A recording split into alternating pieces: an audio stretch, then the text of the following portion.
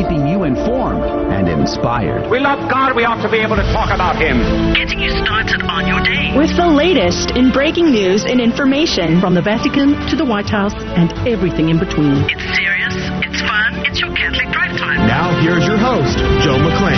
Praise be to Jesus Christ. Welcome back to Catholic Drive Time, keeping you informed and inspired. I'm your host, Joe McClain. So good to be out with you. Praise be to God. Good morning. Tuesday, May the 17th, 2022. Praise be to Jesus. It's going to be a great show. But here's a couple of difficult topics we're going to cover today. Number one, is there a major food crisis looming in the world? I mean, could we actually see mass starvation or famine?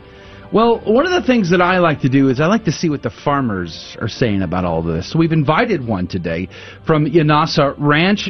Charles Rankin's going to be on at 35 past the hour to talk about major food critical issues, food shortages, how the diesel prices and all of that is affecting our food supply. That's coming up at 35 past the hour. But we do have a rare treat today. Joining us in studio at 15 past the hour, Mr. Julio Laredo from Tradition, Family, and Property is going to be on to talk about liberation theology within the Catholic Church, unmasking liberation theology. That's coming up at 15 past. Going to be a great conversation. Stick around for that. Lots in the news, of course. We did not get the Roe decision yesterday when the Supreme Court handed out their decisions. Ted Cruz got a win, but Roe v. Wade didn't. So we'll be keeping you up to date on that. A Colorado mother of three has come out and said that her school tried to groom her 12-year-old daughter. We're going to try to hook her up on the show and get her on the program to share that story at some point in the near future. President Joe Biden has said he's going to travel to Buffalo. I wish he would have traveled to Waukesha as well. Let's remember the 6 killed there, in addition to the 10 killed in Buffalo.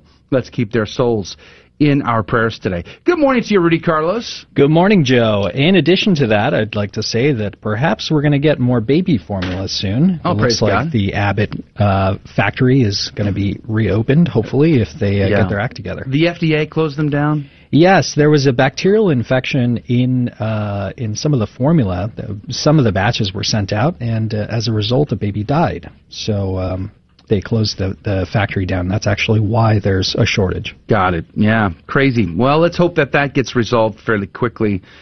Praise be to God. But it's going to be a great program today. In addition to that, in the next hour, for those of you that are able to join us, we surely would love to have you hanging out with us. We do have good news. We have our game show, prizes, and an after show. And today, we're going to get to continue our conversation with Mr. Julio Laredo in our after show. So it's like bonus content. So make sure to hang out with us if you can on our website, grnonline.com/CDT. Speaking of bonuses, Adrian Fonseca is here on the ones and twos. Good morning to you, Adrian. Howdy, howdy. Praise be to God. It's good to be here. Is it? It is. Praise be to God. In spite of it all? I'm excited because we're going to talk to Mr. Julio today, and he's a great person to talk to, a genius of a man. So I'm very much looking forward to the conversation. Praise be to God. And plus, if y'all are watching online, you're going to see for the first time our banners and our comments popping up on the YouTube feed or on the live stream feed. So bonus. Check that out if you are watching online. Unfortunately, we can only put up comments from YouTube, but that's where we're at right now. Well, we're working on it anyway. God is good. But the after show is where you get to ask questions directly. You get to drive the conversation. So if there's anything on your mind, be sure to hang out with us on one of our live video feeds, which, by the way, you can always do right on our website. If you go to grnonline.com/CDT, you can find the live feed there, plus the links to all the other live feeds in addition. That's grnonline.com/CDT. Let's pray. Let's jump in. We have a great hour to get to. Make sure to share us with a friend. In the name of the Father, the Son, and the Holy Ghost. Amen. Remember, O most gracious Virgin Mary, that never was it known that anyone who fled to thy protection, implored thy help, or sought thine intercession was left unaided. Inspired by this confidence, I fly unto thee, O Virgin of Virgins, my mother. To thee do I come, before thee I stand, sinful and sorrowful. O Mother of the Word incarnate, despise not my petitions, but in thy mercy hear and answer me. Amen. In the name of the Father, the Son, and the Holy Ghost. And now your headlines with Rudy Carlos. Good morning. Thanks for tuning into Catholic Drive Time. Today is Tuesday, May 16th, and these are your news roundup. Reuters reports Abbott, FDA, reach agreement to reopen baby formula facility in Michigan. Abbott Laboratories said on Monday that it had reached an agreement with the U.S. health regulator to resume production of baby formula at its troubled Michigan plant, marking a major step towards resolving a nationwide shortage of the product. The company said once U.S. Food and Drug Administration confirms that the initial requirements have been met, the site could be restarted within 2 weeks. The Washington Examiner reports California church shooting was motivated by hate against Taiwanese community. Officials have determined the shooting at the Geneva Presbyterian Church on Sunday was a politically motivated hate crime against the Taiwanese community. Authorities named Chinese-born David Wenwei Chu as the suspect in the shooting, which killed 1 and wounded 5 others, and opened a federal hate crime investigation against him. Chu was detained Sunday after being restrained by Taiwanese congregants within the church. Breitbart reports Mexican president praises soldiers for protecting cartel gunmen by running from them. Mexican President Manuel Obrador sparked controversy for defending his country's soldiers after a video showed them retreating from a convoy of cartel members. The president claimed the escape protected the lives of the cartel gunmen. The comments earned López Obrador criticism from all sectors of Mexican society. One such criticism said, "Sir, he who mutilates, rapes, dismembers, and murders women and kids, and burns entire towns, etc., has lost all trace of humanity," said Adrian Lebaron, whose daughter and grandchildren were killed by cartel gunmen in the southern border state of Sonora. "You leave in 2 years. Don't leave behind a country of impunity." The Blaze reports Goldman Sachs senior chairman shares stark prediction for U.S. economy. Very, very high risk of recession, he says. Blankfein explained the Federal Reserve has powerful tools at its disposal to counteract the impacts of the ongoing inflation crisis, but he noted that it's hard to finely tune them and it's hard to see the effects of them quickly enough to alter it. Therefore, Blankfein said Americans should be prepared for an economic downturn. Blankfein also agreed with analysis from the Federal Reserve of San Francisco, which concluded that the inflation crisis has been caused in part by President Joe Biden's COVID stimulus bill. And those were your headline news this morning. God love you. The saint of the day is actually 2 saints for today. The saints of the day are Saint Pascal Boulogne and Blessed Antonia Messina. Saint Pascal was a Franciscan lay brother and mystic, born to a peasant family at Tor Hermosa in Aragon. On Whit Sunday, he was christened Pascua in honor of the feast. According to accounts of his early life, Pascal labored as a shepherd for his father and performed miracles and was distinguished for his austerity. He also taught himself to read. Receiving a vision which told him to enter a nearby Franciscan community, he became a Franciscan lay brother of Alcatrine, his reform of 1564, and spent most of his life as a humble doorkeeper. He practiced rigorous asceticism and displayed a deep love for the Blessed Sacrament. So much so that while on mission to France, he defended the doctrine of the real presence against a Calvinist preacher. And in the face of threats from other irate Calvinists, Pascal died at a friary in Villarreal and was canonized in 1690. In 1897, Pope Leo XIII declared him patron of all Eucharistic confraternities and congresses. Blessed Antonia Messina was born on the 21st of June 1919 as the second of 10 children born to a poor policeman. Once she completed her initial education, which spanned a brief period of time, she took over the housekeeping at home in order to assist her bedridden mother, who suffered from a heart condition. She took care of the household, including the care of her siblings, as well as cooking and cleaning and washing. Messina joined Catholic Action in 1929 and became a noted recruiter. Messina liked to be part of this movement and believed that it, quote, helps one to be good. Messina set off for Mass one morning with a friend, and after that went to gather firewood. In mid-1935, when Ignacio Catuga attacked her and tried to rape her, her friend screamed and ran off to find help. Messina managed to escape twice, but on a third attempt was knocked down. Messina defended herself and was murdered because she resisted his advances, and she was struck with a rock 74 times. Her remains were examined after her death, and it was found that she had not been violated during or after the attack. The last blow to her smashed the skull and disfigured her face. He was soon apprehended on the 27th of April 1937 and sentenced to death. The firing squad executed him on the following 5th of August. And on October 5th, 1935, the Catholic Action member Venerable Armida Barelle, who had met Messina once, met with Pope Pius XI and informed him of Messina's activism in her murder. Saint Pascal Bellone and Blessed Antonia Messina, pray for us. Praise be to God in all things. The gospel today comes to us from John chapter 14, verses 27 through 31. Jesus said to his disciples, "Peace I leave with you, my peace I give to you. Not as the world gives do I give it to you. Do not let your hearts be troubled or afraid. You heard me tell you, I am going away, and I will come back to you. If you loved me, you would rejoice that I am going to the Father, for the Father is greater than I. And now I have told you this before it happens, so that when it happens, you may believe. I will no longer speak much with you, for the ruler of this world is coming. He has no power over me. But the world must know that I love the Father, and that I do just as the Father has commanded me." The Gospel of the Lord. Praise to you, Lord Jesus Christ. St. Ignatius' Catholic Commentary today said, "My peace, not worldly peace, which is often procured by violence and is always unstable, but a spiritual serenity that comforts us regardless of our outward circumstances." St. Augustine would say, "But there is a peace which is serenity of thought, tranquility of mind, simplicity of heart, the bond of love, the fellowship of charity. None will be able to come to the inheritance of the Lord who do not observe his testament of peace. None but friends with Christ who are at enmity with the Christians.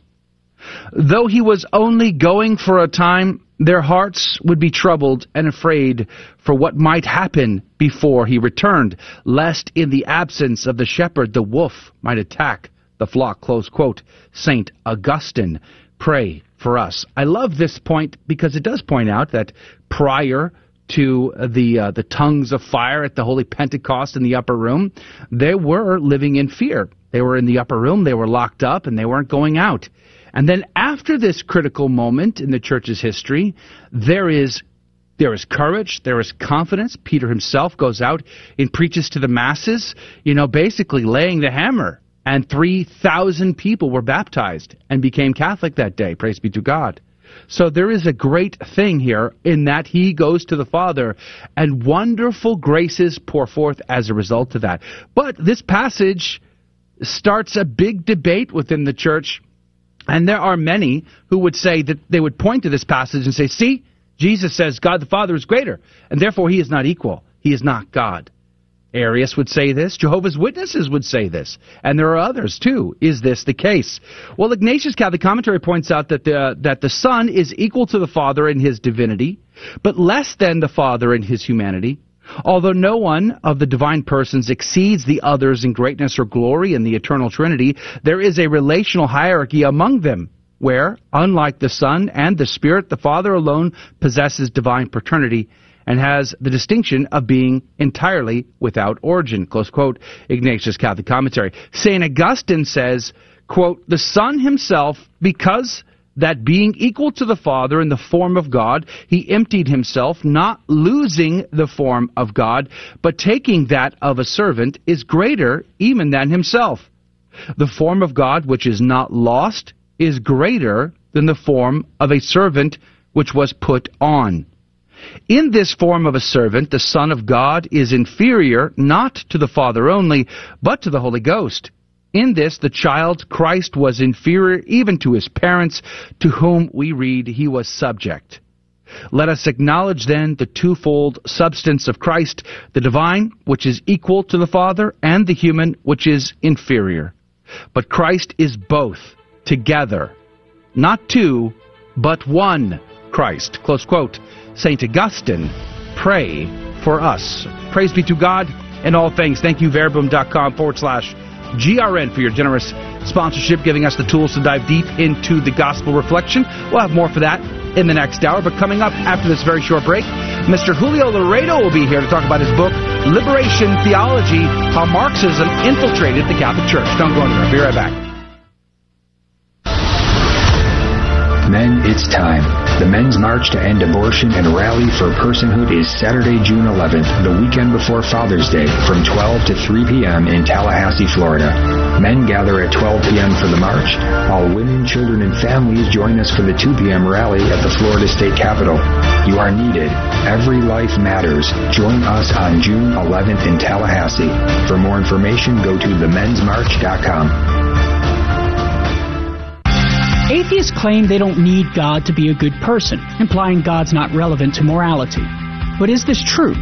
Well, atheists can be good in the sense of knowing behaviors that respect the goods of human nature and living accordingly.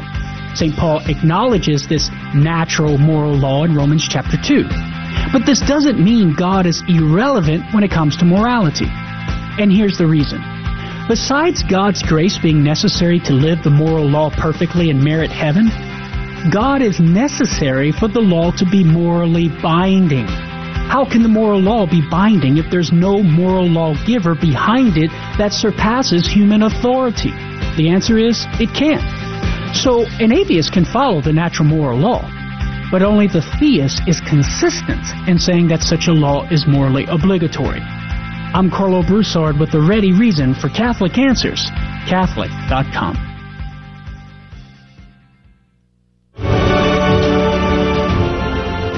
Praise be to Jesus Christ. Welcome back to Catholic Drive Time, keeping you informed and inspired. I'm your host, Joe McClain. So good to be on with you today. Praise be to God. Good morning. Coming up at 35 past the hour, we're going to have Mr. Charles Rankin on from Yanasa Ranch to talk about a major food crisis, a potential famine on the horizon. What is the story there, especially with all of the food processing plants suffering through fires this year, record number? Diesel, fertilizer, all of that. I like to listen to what the local farmers and ranchers are saying, so we've invited one. Mr. Charles Rankin is going to give us his perspective on that, coming up at 35 past the hour. But there are, as I say, lots of stories in the news that are of great concern to me, and I'm sure they are to you. And today we have a special treat. Joining us live in studio is Mr. Julio Laredo from Tradition Family Defense of the Tradition Family and Property. He's normally hanging out in Rome, Italy, but today he's here with us in studio. Good morning to you, Mr. Laredo. Oh, hello, and good morning to everybody. It's so great to be here. I've participated in your program so many times, but it's the very first time that I'm here in presence, so it's a great joy. It's a great joy for me to be here. Praise be to Jesus. I guess you're on speaking tour here in the United States. I'm on speaking tour, presenting this book on liberation theology. We just had a couple of conferences in California. We'll have 3 conferences here in Texas, and this tour will end in Washington, D.C.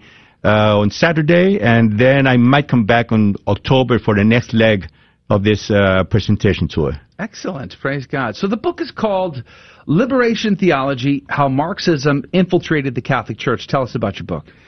Well, I will begin with one thing that maybe you don't know, that everything began here in Texas, in the sense that I began to write this book having in mind what the so-called Catholic left was doing here in Texas, and speaking of the mid-1980s, in which the liberation theology movement got in a very close symbiosis with the Alinsky-inspired People's Organizations Network, and they began to do things which the Catholic left normally does, for example, in Latin American countries. But this was very, very new for the American public, so they asked the American TFP to do some research, to do some studies, and that was the beginning of all. Then the whole liberation theology thing just sort of shrank because, first of all, Pope John Paul II condemned liberation theology in 1984. Then their paradises began to, paradises meaning the communist countries, began to fail one after the other. The Iron Curtain failed, etc. And the whole thing just sort of shrank. But already in 2011, 12, 13, the whole thing began to be reproposed, and then with the election of Pope Francis, that was interpreted as a comeback of all this movement. So I decided to retrieve this book, which was already written original in English and translated into Italian, and it was presented in 2014 in Rome. So now this presentation tour is sort of going back to the origins. Because this was a book intended for the United States. Got it. There's so many movements within the church that maybe we've never heard of before. What exactly is liberation theology for those who have never heard of it before? Exactly. Well, one of the things that I always say, and that's how I begin the presentation of this book, is this: we're Catholics, and so everything that happens to Holy Mother Church is automatically the most important thing that can happen in the world. Mm-hmm. Now, that Holy Mother Church is in the throes of an immense and terrible crisis that's there for everyone to see. All the popes have spoken about it, etc. Now, when you begin to study the roots or the origins or the causes of this crisis, people tend to go to the 1960s, as if the 1950s were paradise and then the 1970s were hell. And it's not like this. I mean, liberation theology is a part of a centuries-old process called the Revolution, which also infiltrated the church. So in my book, I trace the roots of liberation theology, and that's the subtitle, How Marxism Infiltrated the Church. And I begin my analysis with liberal Catholicism in the 1800s, modernism, new theology, so-called Nouvelle Théologie, on the philosophical and theological level. On the other hand, there was a movement of leftward social activism that began with social Catholicism, became democratic Catholicism, became Christian socialism, out of which comes liberation theology. So you see, it's a whole series of movements whose defining element is wanting to destroy the church, wanting to destroy her structure, wanting to destroy her doctrines, wanting to destroy the very instruments that she uses for the salvation of our souls. You know, you made a great connection to the French Revolution in an article on the very same subject, and I think it can't be stated enough how bad the French Revolution was for the world, but for the church herself. Yes, historians, especially French and European historians, show that the French Revolution was essentially anti-Catholic, and therefore it was anti-monarchist. Their motto, we know liberty, equality, fraternity, but the real motto is revolution would not triumph until the last priest is hung with the entrails of the last noble. There's no priests and no nobles. This is the radical, egalitarian, and libertarian spirit of the French Revolution. Now, unfortunately, it was condemned by the Popes, Pius VI, Pius VII, etc. But unfortunately, there was a current of Catholics who wanted to embrace the ideals of the French Revolution, seeing in the French Revolution the wave of the future. And this is what defines all this movement that I've been mentioning. Their craving, I wouldn't just call it a desire, but it's a real craving of adapting the church to modern times, or better, to a particular ideological interpretation of modern times. And this is why Pius IX, Blessed Pius IX, when he condemned liberal Catholicism, he said, it's the party of those who wants to baptize the revolution. Mr. Julio, you know, I was thinking about this. I just went on a trip to Florida, and St. Augustine, Florida, beautiful, beautiful church there, the Basilica right there in St. Augustine. But, you know, when I was there, it shook me because there was a ginormous sign about Amoris Laetitia and something about the environment and how to be true Christians we needed to care for the environment. And of course we have to be stewards of what God is giving us. But what is a practical application of this liberation theology that we're seeing right now? Well, the thing is this: why liberation? Because they begin their analysis from this view, this dialectical view, which they inherit directly from Marxism. Everything in life is dialectical. Everything in life is a fight. So, of the oppressed against their oppressors. So, liberation theology wanted to, quote, liberate the proletarians by doing a revolution against the bourgeoisie, communism. But already in 1980, they did a World Congress of Liberation Theologians in Maryknoll in New York. And they said, well, communism is going down the drain, so we have to change things. And so they began to adapt that same dialectical view to other situations of, quotations, oppression. So women are oppressed by men, feminist liberation theology. certain races, blacks, Indians, are oppressed by the white race. So they say black liberation theology, indigenous liberation theology, and so on. And finally, they came out with the idea that the earth is oppressed by man and needs liberation. So from there comes the so-called eco-liberation theology or ecological liberation theology, which was very, very strong with this former Franciscan friar, Leonardo Boff, who wrote part of the Laudato Si encyclical. Yeah.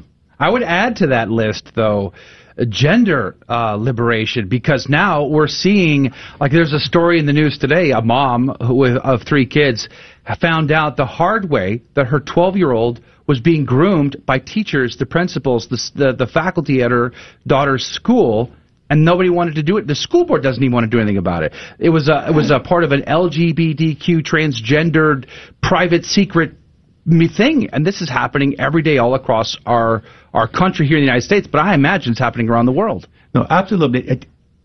Just what I said. I mean, the central idea is that anything that hinders the free flow of your sentiments, of your desires, of your cravings, is oppressive, and you have to liberate yourself from that.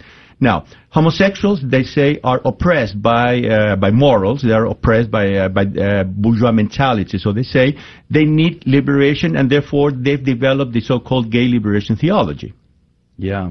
So many in the church, as you've already stated, have embraced this liberation theology. There's that famous footage of John Paul II on the tarmac, chewing out a Jesuit, not in clerics, by the way, chewing out a Jesuit on the tarmac because of his embrace of liberation theology. Where are we at as a church? Father Ernesto Cardenal, he was Minister of Culture of the Sandinista government, and he had declared just weeks before, communism and the kingdom of God are one and the same thing.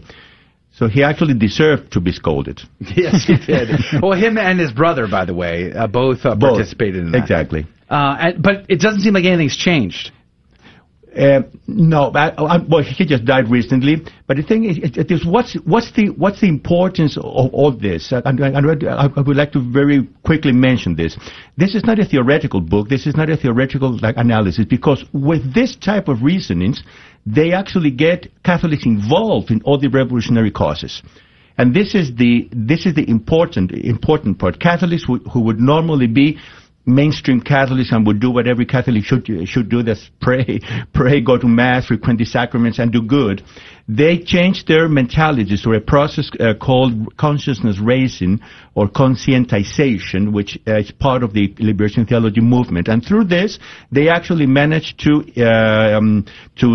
involve so many Catholics in the revolutionary causes. And that's what was happening, and is happening even today in the United States, particularly here in Texas, where this movement, this liberation theology movement, is very closely intertwined, very closely united with the Saul Alinsky-inspired network of people's organizations.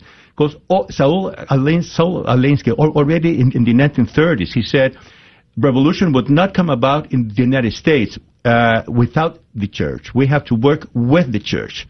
And he already back then began to work with the left sectors of Catholic Action that's in Chicago, so-called Chicago Experience. And that comes all the way up to now. I mean, the Delaney Grace Tract, for example, in the 1960s in California, which spearheaded a whole movement of revolutions, land reform, and socialism. Well, that was inspired by liberation theology, Alinsky. Yeah. Well, we're getting down to the wire here. So you've got a series of lectures that you're still doing here in the state of Texas, but you're also going to Washington, D.C. soon. So what are the dates there? Well, today we will be having the presentation here in Houston, tomorrow in Austin, and then the next day in Dallas or Fort Worth. And then on Washington, D.C. would be on Saturday. And that will be the end of this tour. Of this leg of the tour. So if you want information about that, we would encourage you to contact Mr. Cesar through their Facebook page. If you go to facebook.com/TFP.South, you'll be able to find contact information, but they're also going to post all of the details on the lecture tour if you're at all interested. So if you're in the Washington, D.C. area, I know that's as far up north as we can get. We can't get all the way to New York or Massachusetts, but maybe you can come down. It'd be an excellent opportunity. Go to facebook.com/TFP.South for that information. If you want information about the book, Liberation Theology, How Marxism Infiltrated the Catholic Church, go to store.tfp.org. You'll find it there, store.tfp.org. Mr. Julio Laredo, thank you for being on with us. We'll see you in the after show, but we'll be right back. More is coming up next. Hi, this is Walter Crawford with Homeschool Connections, a proud sponsor of the Guadalupe Radio Network. Please save the date for this year's The Catholic Homeschool Conference. It's virtual, so you can attend from the comfort of your own home or from an in-person watch party in your local community. It's Friday, June 10th and Saturday, June 11th. Our theme this year is empowering you to homeschool joyfully. May God continue to bless your homeschool journey. More information is available at CatholicHomeschoolConference.com.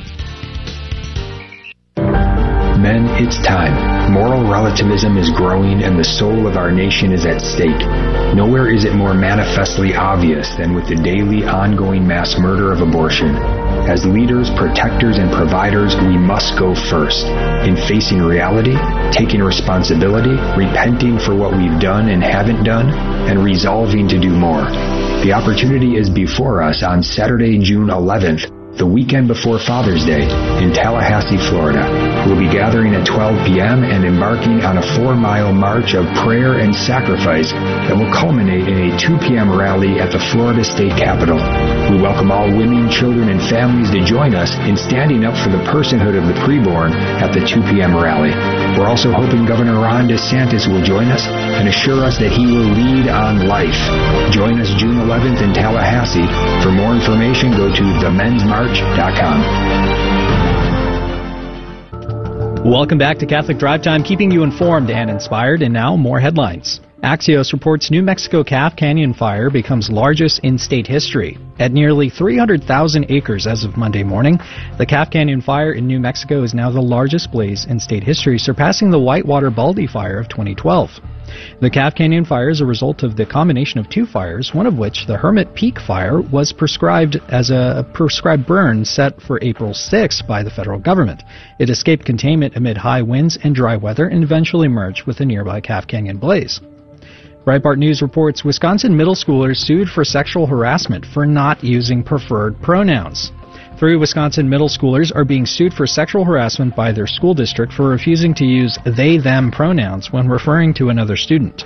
According to the Wisconsin Institute for Law and Liberty, which is representing the defendants, 3 8th-grade boys are being sued under Title IX for using incorrect pronouns in the Kiel area school district. The district's position appears to be that once a student informs others of an alternate preferred pronoun, any subsequent mispronouncing automatically constitutes punishable sexual harassment under Title IX. A press release from the Institute stated, explaining that the boys were simply using the biologically correct pronouns. Just the News reports overwhelming majority of Americans want companies to stay away from political advocacy, according to a poll. A new poll shows that over 87% of Americans say they'll boycott a company if it advocates for political agendas, which they disagree. In the new poll from the Trafalgar Group, in conjunction with the Convention of States Action, 51.8% of respondents said that they were very likely to stop using a product or service of a company that openly advocates for a political agenda they oppose. The Epoch Times reports, we are on the precipice of a food shortage, according to Goya CEO on looming food crisis. There's 2.5 million acres of sunflowers to be planted, he said. Farmers will be planting less and yielding less because of the rising costs of the lack of good yield.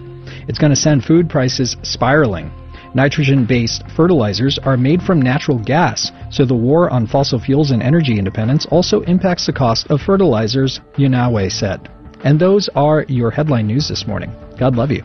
Praise be to God in all things. Thank you, Rudy, for keeping us up to date. Joining us right now to talk about a food crisis is Mr. Charles Rankin. He is with Yanasa Ranch and Yanasa TV on YouTube, and somebody I've been watching a lot of lately and appreciate your insight. Good morning to you, Mr. Charles Rankin. Morning. How are you? Praise be to God. I'm alive. How are you? Pretty good. That counts, doesn't Staying it? busy. Staying busy. Well, you run a YouTube channel and you run a ranch and family. I'm sure you're a very, very busy guy, and we're grateful for your time today. You know, when it comes to things like major food crisis, potential famine, food shortages, the headlines could spin us in a lot of directions. And one of the things I like to do is pay attention to what our farmers and ranchers have to say about these topics. I quoted you extensively just a week or two ago about all of the fires and apparently airplane crashes into food processing plants around our country. And I refer our audience to your YouTube channel for more information on that. I find it fascinating that there is so much going on today. So maybe let me ask you, do you feel there is a potential critical or major food crisis coming or looming in the world? Do you think famine is on the horizon? What say you, Mr. Charles Rankin?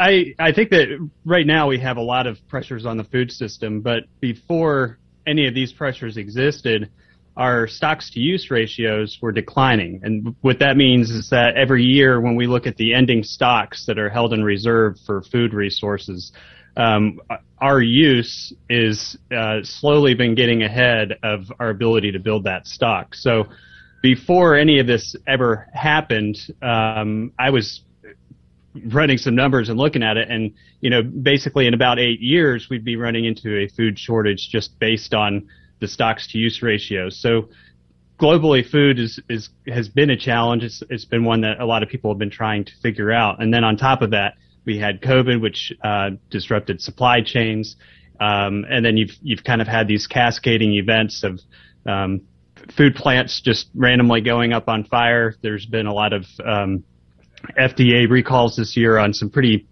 big products, meat products, as well as baby food. And so all of these have just kind of combined to create this situation. And then on top of that, now you have the war with Ukraine, which we just lost your audio. Hopefully we'll get your audio resolved there. Mr. Charles Rankin is with Yanasa Ranch, Yanasa TV. You can find them on YouTube, by the way. Are you there? Yeah, I think so. Okay. My computer seems to be having issues this morning. Well, hopefully we'll be able to get through the rest of our conversation. I feel like it's important, and one of the questions on my mind is why. It seems to me it's appearances. So is it true or is it not true is one of the questions. But I would ask, why are we as a country so dependent upon foreign resources to feed our people? And with the audio's out again. We might have to get Mr. Rankin on the phone just to make sure we can have the conversation. But it does seem to me like for instance, we interviewed one of the ranchers, I think it was last year, maybe 6 months or so ago, because there was an issue of all of the food processing plants seemingly coordinating their level of productivity, which inflated pricing, which made it harder for ranchers, to make a living, and it made it harder for grocery stores to offer a fair price for a fair product, but inflated the pocketbooks of food processors. And then we discovered at the same time that a lot of the beef is not coming from American ranches, they're coming from overseas, and it seems to me very strange. Going back to something Mr. Rankin said a minute ago about fertilizer and how the Ukraine crisis is causing a major crisis for a lot of people because fertilizer is affecting their ability to grow products. So one of the concerns is we are dependent upon fertilizers coming from that region, from Russia in particular, and our ability to have an adequate food supply to maintain crop, which now, Rudy, you mentioned the Goya story.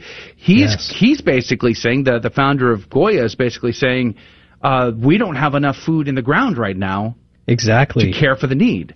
Yes, and many farmers are finding themselves in this situation where they simply, it costs too much money to maintain these crops, and the yield is not as high.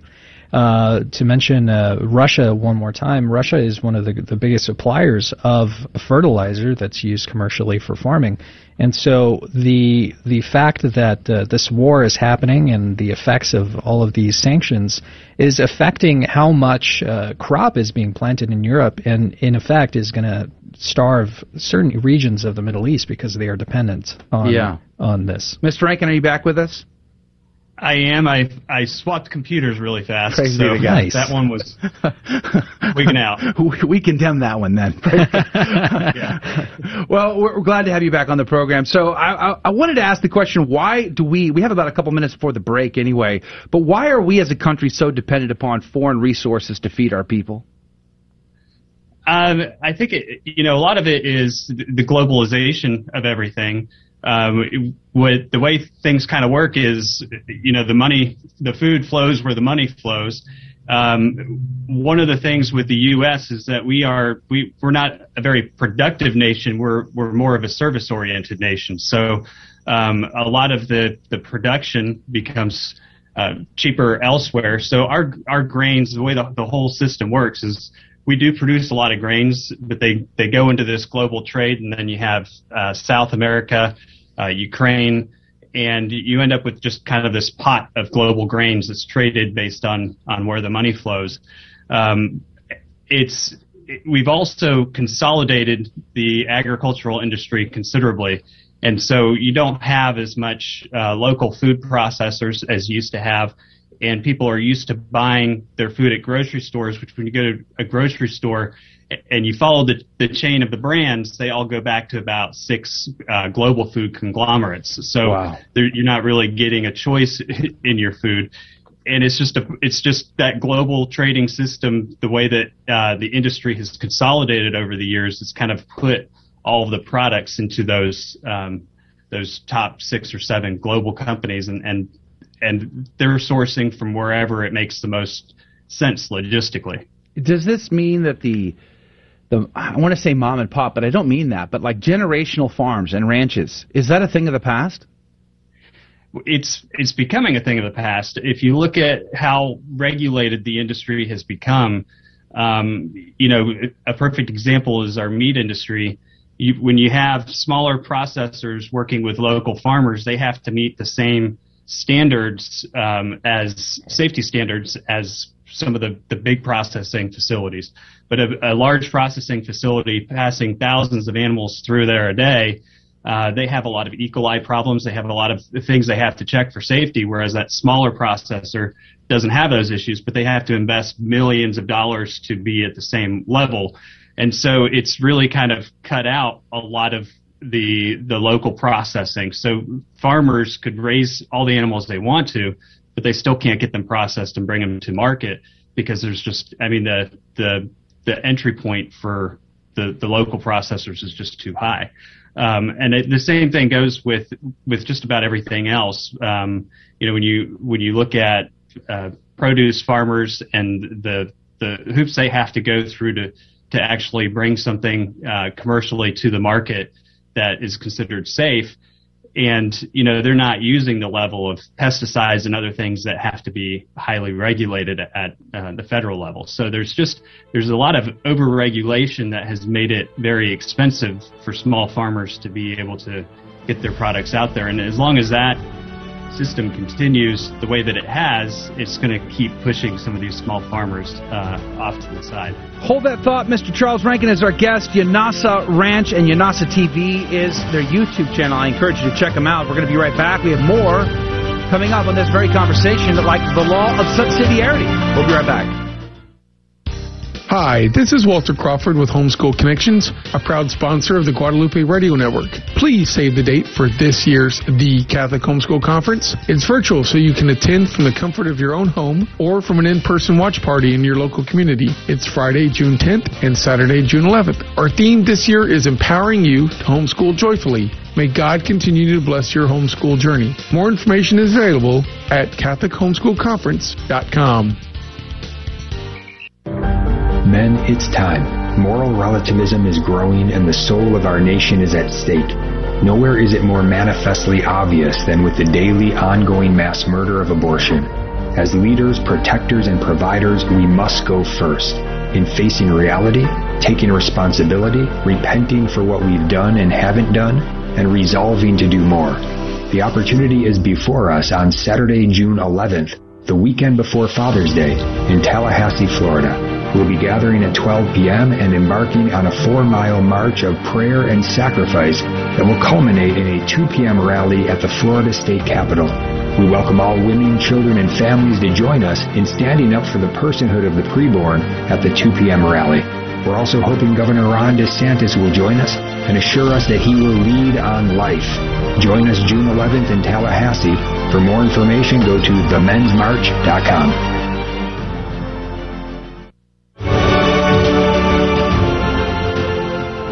Praise be to Jesus Christ. Welcome back to Catholic Drive Time, keeping you informed and inspired. I'm your host, Joe McClain. So good to be on with you. Praise be to God. Good morning.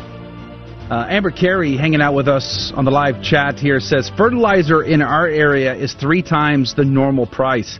Makes you realize that it is going to have to trickle down to the consumer. Yes, but there's the shortage itself, I think, in relation to the fertilizer. Do we have enough crop in the ground to care for the need is one of the questions. But joining us right now is Mr. Charles Rankin from Yanasa TV on YouTube. By the way, you can find their channel. Just go to youtube.com/Yanasa TV. That's YANASA TV. And I think that has something to do with buffalo. Is that true, Mr. Rankin? Yes, Yanasa is Muscokegon for bison. And so we have, my wife has some potential family history, and kind of to honor her ancestors, we decided to go with a Native American name for our ranch. And wonderful. Our original plan out here was to raise bison until we figured out the cost of fencing. So now we have cows, sheep, and ducks. Hey, cows are almost as tasty as buffalo, so don't worry about it. It's going to be fine. It's going to be fine. Praise be to God. We're glad to have you on. So I mentioned right before we went to break the law of subsidiarity, which as a Catholic, we believe we practice the law of subsidiarity in that whatever should happen at the lowest level ought to happen at the lowest possible level. There's no need to conflate, to complicate, to muddy the water with bureaucracy higher up the chain when you can handle stuff simply at the lowest possible level. And I think of this from a food perspective, in that as my family has begun the process, I hunt and try to butcher our own meat. We buy beef from a local rancher. We're hoping to move in that direction with growing our own vegetables. How do you look at this as a guy who runs a ranch and a farm? Do you think people should be doing this, or what do you say? Well, we recently did an interview with a guy named Wizzypan Little Elk, who's the Principal Assistant Secretary for the Department of Interior Indian Affairs, and he put it perfectly. I think he said that food sovereignty is having agency over your own body. Because really, when you're going to the store and you're buying a lot of these things off the shelves, when you check the ingredients on the back, there's a lot of different stuff that they put in there, preservatives on food. When you're able to grow it on your own and produce your own food, it's giving you complete control over what you're putting into your body and consuming. But even on the local scale, if you can't farm, but you can go out and you can support your local farmer, a lot of the money right now when you go to the grocery store is going into this globalized system, and there's no telling what economy you're supporting. Whereas by buying local, by buying direct from your farmers, you're supporting your local economy. And farmers do a lot for their local economy. They sell animals to other homesteaders, other small farmers. They trade amongst each other. They often promote each other's products, and there's a very strong community sense in each community. My wife and I travel around as well and document farms across the country. And everywhere we go, you get a sense of how that community works and how that local economy works. And it's also a form of democracy, because if you can only buy food from 6 or 7 corporations, you're not having a vote or a say in where your food comes from. You're not having the opportunity to choose whether or not you want to support a particular producer or supplier. When you buy local, you have that choice. And so there's a lot to keeping things, community-based. And, this country was formed off of smaller communities, and those communities originally trickled up into a larger system. Now it feels like we're just part of a larger system. Yes, that's so true. And I like the video that you recently posted this week of documenting a farm. I believe it was I can't remember what the name of the farm was, but you go out and you document different farms. And, considering regulations, something you mentioned a minute ago, farmers are really regulated, and you said that it's a barrier of entry for people most of the time. But we are also seeing a shift in that there's people who are wanting to become homesteaders. Do you have any advice for somebody who would want to consider something like that? It's a lot harder than you think. Yeah, for sure, definitely. Words of encouragement. When we started our farm, originally, my wife and I both worked in the city. I grew up with a family farm in Vermont, and we wanted our kids to have a place where they could grow up. And I would say with homesteading, you give your kids an educational experience that they're not going to get anywhere else. The consumer has been so far disconnected with their food, which is kind of a natural thing that we should all be connected to. And so when you see those living things and they become a part of your family on a daily basis, it really changes your perspective. But it is a difficult thing to start, especially right now with the cost of land as high as it has gotten. But I would say, don't try and go out there and do all of the fancy heritage breeds and stuff. Start with stuff that are easy to raise, easy to grow. Look for the hardiest animals to put on your homestead. And, I think anybody who starts a homestead could transition into creating products that they can take to their local farmers market and create a side income. Right. But it will take you a while to get to that point to have a system that works for you. I still go back to a question I asked a minute ago, and is it possible, with all of the challenges, you mentioned the price of land going up. I mean, where I'm from, in the state of Texas, land is at a premium, and it has been since 2020, and it's just gone out of control. I mean, housing market here is out of control, as it is across the country. And I wonder, as I see more and more families, especially, sort of the younger families that are growing kids, and they want to get away from the rat race, the hustle and bustle of city life, and they want that quieter, simpler return to traditional family values. Is it even going to be possible? I mean, we think about how hard it is to pass an inheritance down from one generation to the next. The taxes alone can be a barrier to entry, let alone everything else. So would your advice be today to try this to a family like that? Or do you feel like it might be just financially or other challenges might be just too much? I would definitely try it. If you look at the cost of food, if you had just 5 acres, you could grow enough food to supply your family. So when you're spending over $1,000 a month on grocery bills, that could offset the costs of investing in some property on your monthly payments, if you can get to that point fairly quickly. But the reality is that food prices aren't going to go down anytime soon, and there are natural cycles in our climate that are making food production a lot more difficult. And that's kind of why I said, earlier on that I had noticed food shortages coming before we had these problems.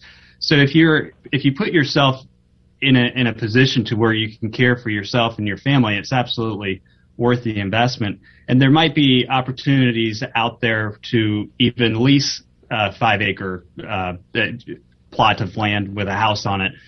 There are a lot of properties out where we are that are for rent, and people will rent them, and you can put raised beds in and do everything that you would do if you're living in a city paying rent on an apartment. It's, there's no difference other than you're getting anything you can grow right now is like printing money for yourself. So you create a secondary income just by growing food instead of paying for it. So, but it is like you said, it's getting more and more challenging as time goes by, and the taxes are another big thing. Farmers don't make an exorbitant amount of money, but their farms have been in their families for generations. Just our farm, since we purchased it, with the way that development works, has gone astronomically up in value. If a lot of these farmers are getting taxed when the farms get handed down, they have millions of dollars worth of equipment that has been paid off through financing over the years, probably won't last that much longer. And, then they have to go and pay a tax on that inheritance. And most of these farmers are going to have to sell just to pay their tax. And so that's been kind of another big deal that a challenge that farmers are facing right now are the taxes that are being put on these things. And like where we live, they rezoned everything. We're out in the country to residential 15 because they didn't want a hog farm going in one part of the county, so they just rezoned the whole county. Wow! It took our land value from about $3,000 an acre, way up about 300%, just because of the zoning change. Now you can develop the land, and you have to pay taxes on that. It's that's tripling your property taxes just because of a bad choice in legislation. We're down to a couple minutes now, but let me go back to that video that you put out about the food processing plants. I mean, how do you? I know you did such a great job bringing all the details together, and again, I quoted it extensively and linked to it when I talked about it. How does one not see all of this and find a connection and find and really think that there could be? I feel like I need my tinfoil hat on. I mean, is there an agenda behind all of this, driving the world around us and our communities in a certain direction? What say you? Whether it's a government agenda or whether it's a country sabotaging our country, I don't know. There's also a large movement within big tech to create food, 3D printed food. We've seen a lot of the vegan meats come out over the last few years, and there's actually a mindset within that elite community that in about 5 years from now, because this is how fast technology develops, we won't need farms, we won't need farmers, because we're just going to create everything, and it's going to be tasty and good, and we can input whatever nutritional content we want in it. And that, I think, goes back to, it's a scary thought if you think about it, because anything can go into that food, and that's not good. And you're not having a choice in it. Yeah, not good. Well, we're out of time. Charles Rankin, Yanasa TV, Yanasa Ranch. Go to their YouTube channel, youtube.com/Yanasa TV. God bless you. God love you. Thank you for your time today. We appreciate your insight. Thank you. All right, have a great day. That's going to do it for this hour. We still have a lot more to come in the next hour. For those of you that are able to join us, we have a good news coming, Saint of the Day, Gospel Day, plus our game show, Fear and Trembling, with prizes involved. You could win. Plus, we're going to follow up again with Mr. Julio Laredo in our after show for a bonus conversation. Join us if you can. Go to our website, grnonline.com/CDT. God bless you. God love you. See you back here tomorrow. Thank you for joining us on Your Catholic Drive Time, where it is our pleasure to keep you informed and inspired. Join us Monday through Friday at the same time, right here on your favorite Catholic radio station. Don't forget to connect with us. Just go to facebook.com/Catholic Drive Time. Again, that's facebook.com/Catholic Drive Time. Be sure to share more than just us today. Share Jesus with everyone you meet. Bye now, and God love you.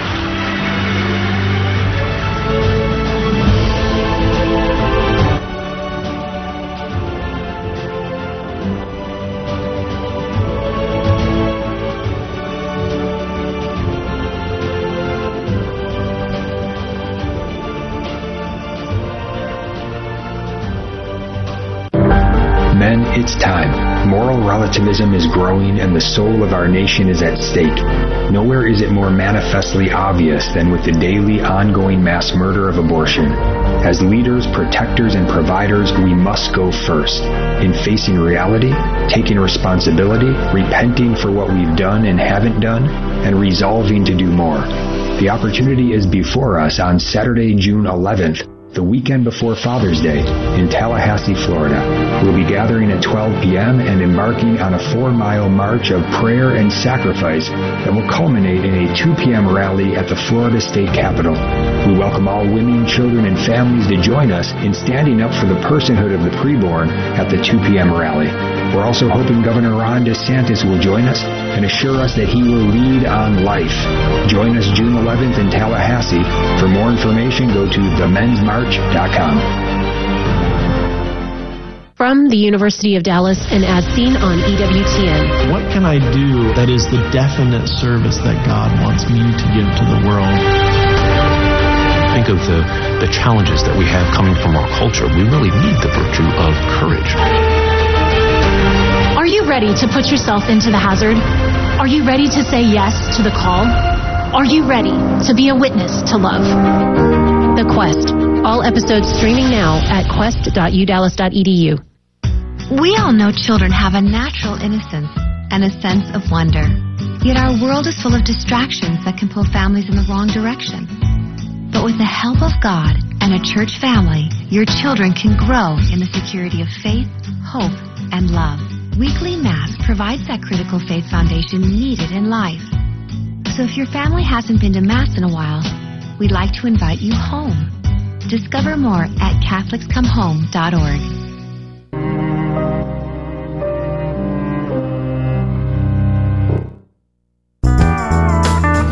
Hi there, Chris Thornhill here from St. Rose of Lima, and you're listening to AM 1430 KSHJ Houston, part of the Guadalupe Radio Network, radio for your soul. Getting you started on your day. With the latest in breaking news and information from the Vatican to the White House and everything in between. It's serious, it's fun, it's your Catholic Drive Time. Now here's your host, Joe McClain. Praise be to Jesus Christ. Welcome back to Catholic Drive Time, keeping you informed and inspired. I'm your host, Joe McClain. So good to be on with you. Praise be to God. Good morning. Tuesday, May the 17th, we just wrapped up a great conversation with Yanasa Ranch and Mr. Charles Rankin about the food crisis. It's been in the news a lot, and I feel like to some degree there's a lot of embellishment going on about sort of exaggerating the crisis of it, but yet at the same time there are very serious concerns about the food supply and who will be impacted most about it. So that's why we want to talk to ranchers and farmers. What are they saying about this? And we had a great conversation. If you somehow missed that, let me tell you, you can always catch the podcast version of our show. You can do it on our website at grnonline.com. You can also go to iTunes. You can do it on Google Play, on Spotify. Make sure to leave us a review on iTunes. It's a great way to help us reach a whole new audience is by leaving a 5-star review. Praise be to God to everybody who has done that. But another fantastic method of staying in tune with the show, listening to podcasts, is just to download the Guadalupe Radio Network mobile app. You can listen to the local live GRN station. You can find your local GRN manager's contact information. You can find programming information, and you can also listen to Catholic Drive Time's podcast right through the mobile app. Go to your app store, download the Guadalupe Radio Network mobile app today, get it installed. It's free, and it's going to work great for you. Praise be to God. But we have a great hour ahead of us. In fact, we have bonus content because we also spoke with Mr. Julio Laredo last hour about his book on liberation theology, and we're going to continue that conversation in our after show, which is the second half of this hour, so be sure to stay with us for that. Praise be to God. Good morning to you, Rudy Carlos. Good morning, Joe, and I'd like to take this opportunity to announce I will be leaving Catholic Drive Time, and I shall be homesteading in North Carolina with my family. You can afford to homestead in North Carolina? No, I can't afford it at all. Do you need ranch hands? Because I will come work for you. I hope my tomatoes grow fast because I'm going to be hungry. You're going to be I can't imagine what the cost would be. In the state of Texas, it's wild, huh? In the state of Texas, to have a 100-acre farm ranch, you need at least $1 million of capital. I would not, I would say I would not try and homestead in Houston. The weather is too severe. The growing window is too short. What do you mean? It's perfect weather. So I'd probably take my homestead somewhere else. All right. Well, speaking of hot. Adrian Fonseca is here on the ones and twos. Good morning to you, Adrian. Hot as in sweaty? I don't know. I don't know what we're talking about here. I'm confused. With the new lower thirds on our live video feed today, I've been told that hot is an issue. I have no idea what you're talking about. I am very comfortable. I am leaving right now, actually. You can, if you're watching online, you see I'm actually going. The hot Joe McClain, apparently. Yes, I misspelled the word host. I left out the S. It happens. Mea culpa. Mea culpa. I don't know. Mea maxima Could be culpa. appropriate. Could be appropriate. No, we all know. We all know. Either way, praise be to God. It's good to have you on the show today. Yes, praise be to God. It's good to be here. I'm very excited. It's a good day to be alive, and I'm excited because I will be going to the talk that Mr. Julio is giving tonight. So if you're going to be there, let me know.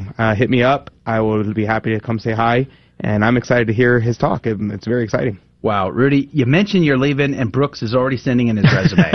He's like, whoa, keep that seat warm for me. He's not leaving. He's just joking. I'm joking, although I would like to. Well, there you go. All right, we have a great hour. As I said, we have our game show coming up at 15 past the hour. Be sure to be ready to make a phone call, to be our contestant, to play our game. It's a lot of fun, and prizes are at stake, and we encourage you to do that. I'll give you the number, or you can get the phone number off of our website, grnonline.com/CDT. But we'll also have our after show with Mr. Julio Laredo. Let's pray. Let's dive in. Let's get started. In the name of the Father, the Son, and the Holy Ghost, amen. Remember, O most gracious Virgin Mary, that never was it known that anyone who fled to thy protection, implored thy help, or sought thine intercession was left unaided. Inspired by this confidence, I fly unto thee, O Virgin of Virgins, my mother. To thee do I come, before thee I stand sinful and sorrowful. O Mother of the Word incarnate, despise not my petitions, but in thy mercy hear and answer me. Amen. In the name of the Father, the Son, and the Holy Ghost. And now your good news with Rudy Carlos.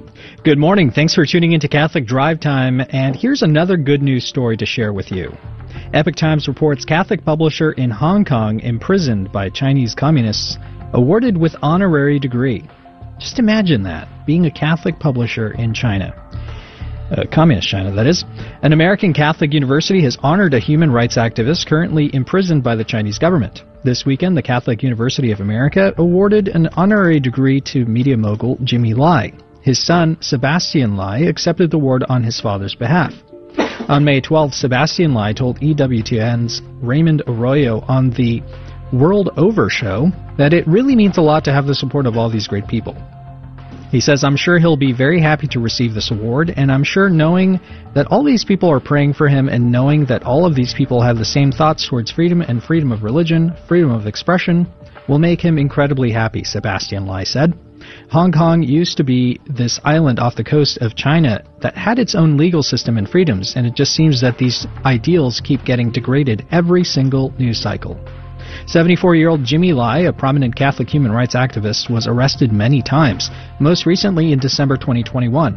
Lai was arrested after police characterized his participation in a pro-democracy protest as an act of defiance and protest against the police. He was charged with unlawful assembly after attending an annual vigil at Beijing's Tiananmen Square, commemorating the 1989 massacre of protesters there. The activist was sentenced to 13 months in jail. In December 2020, he was arrested in Hong Kong. The Chinese Communist regime accused him of fraud relating to the illicit use of his company's property. This was his second arrest for the year. Earlier, the authorities alleged that he had violated sections of the newly passed national security law. He was released on bail shortly after his first arrest, but was denied bail on new fraud charges. The CUA honors occurred shortly after Lai's close friend, Cardinal Zen, was arrested by Hong Kong National Security Forces. Cardinal Zen, the Bishop Emeritus of Hong Kong, was taken into custody by Hong Kong police on May 11th. He was released on bail some hours later. And that's really good news. God love you. The saints of the day, yes, you heard that right, saints of the day, is Saint Pascal Ballon and Blessed Antonia Messina. Saint Pascal Ballon was a Franciscan lay brother and mystic. He was born to a peasant family at Torre Hermosa in Aragon on Whit Sunday. He was christened Pascua in honor of the feast. According to accounts of his early life, Pascal labored as a shepherd for his father, performed miracles, and was distinguished for his austerity. He also taught himself to read. He also received a vision which told him to enter a nearby Franciscan community. So he became a Franciscan lay brother of the Alcontrine Reform in 1564, and he spent most of his life as a humble doorkeeper. He practiced rigorous asceticism and displayed a deep love for the Blessed Sacrament, so much so that while on a mission to France, he defended the doctrine of the Real Presence against a Calvinist preacher and in the face of threats from other irate Calvinists. Pascal died at a friary in Valreal, and he was canonized in 1690. In 1897, Pope Leo XIII declared him patron of all Eucharistic confraternities and congresses. Blessed Antonia Messina was born on the 21st of June 1919 as the second of 10 children born to a poor policeman. Once she completed her initial education, which spanned a brief period of time, she took over housekeeping at a home in order to assist her bedridden mother, who suffered from a heart condition. She took care of the household, including the care of her siblings, as well as cooking, cleaning, and washing. Messina joined Catholic Action Movement in 1929 and became a noted recruiter, saying that the movement helps one to be good. Messina set off for Mass one morning with a friend, and after that, they went to gather firewood in the mid-1935 when Ignacio Catigo attacked her and tried to rape her. Her friend screamed and ran off to find help. Messina managed to escape twice, but on the third attempt was knocked down. Messina defended herself and was murdered because she resisted his advances and was struck with a rock 74 times. Her remains were examined, and after her death, it was found that she had not been violated during or after the violent attack. The last blow in the face disfigured her, and Catigo was soon apprehended on the 27th of April, 1937. He was sentenced to death by firing squad and executed on the following 5th of August. Saint Pascal Bellon and Blessed Antonia Messina, pray for us. Praise be to God in all things. The gospel today comes to us from John chapter 14, verses 27 through 31. Jesus said to his disciples, "Peace I leave with you, my peace I give to you. Not as the world gives do I give it to you. Do not let your hearts be troubled or afraid. You heard me tell you, I am going away, and I will come back to you. If you loved me, you would rejoice that I am going to the Father, for the Father is greater than I. And now I have told you this before it happens, so that when it happens, you may believe. I will no longer speak much with you, for the ruler of this world is coming. He has no power over me, but the world must know that I love the Father, and that I do just as the Father has commanded me." The Gospel of the Lord. Praise to you, Lord Jesus Christ. Saint Athanasius Contra Mundi, you should read that, praise be to God. But Saint Athanasius takes notice here. He says, quote, that though the Father is said to be greater, yet he is not said to be better, nor more excellent than the Son, because they are one and the same in substance, nature, and other perfections. Close quote, Saint Athanasius. Pray for us. Adrian, what did you find? Yes, Cornelius a Lapide, he had a lot to say about this passage, but I will leave out this stuff on the Trinity since I think Joe covered that enough.